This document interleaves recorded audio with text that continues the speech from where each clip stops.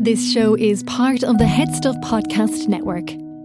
Welcome back to our exclusive bonus segment, Awesome Animal of the Week.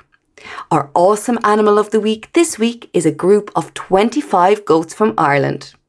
During the summer, devastating wildfires tore through many grasslands around Ireland, thanks to high levels of dry shrubbery catching fires from barbecues or local farmers attempting to clear their land. A unique conservation project has been employed in an attempt to prevent more wildfires across the country by releasing 25 goats in the countryside. These goats have been relocated from the hills of County Mayo to Howth Head, where the goats will graze on dry shrubberies there.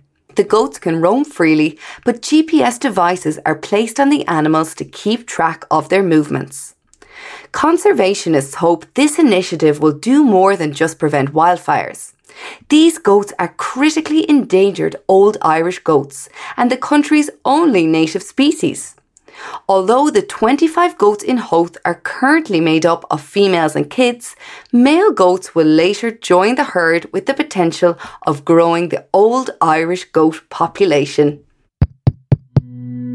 This show is part of the Head Stuff Podcast Network, a hub for the creative and the curious.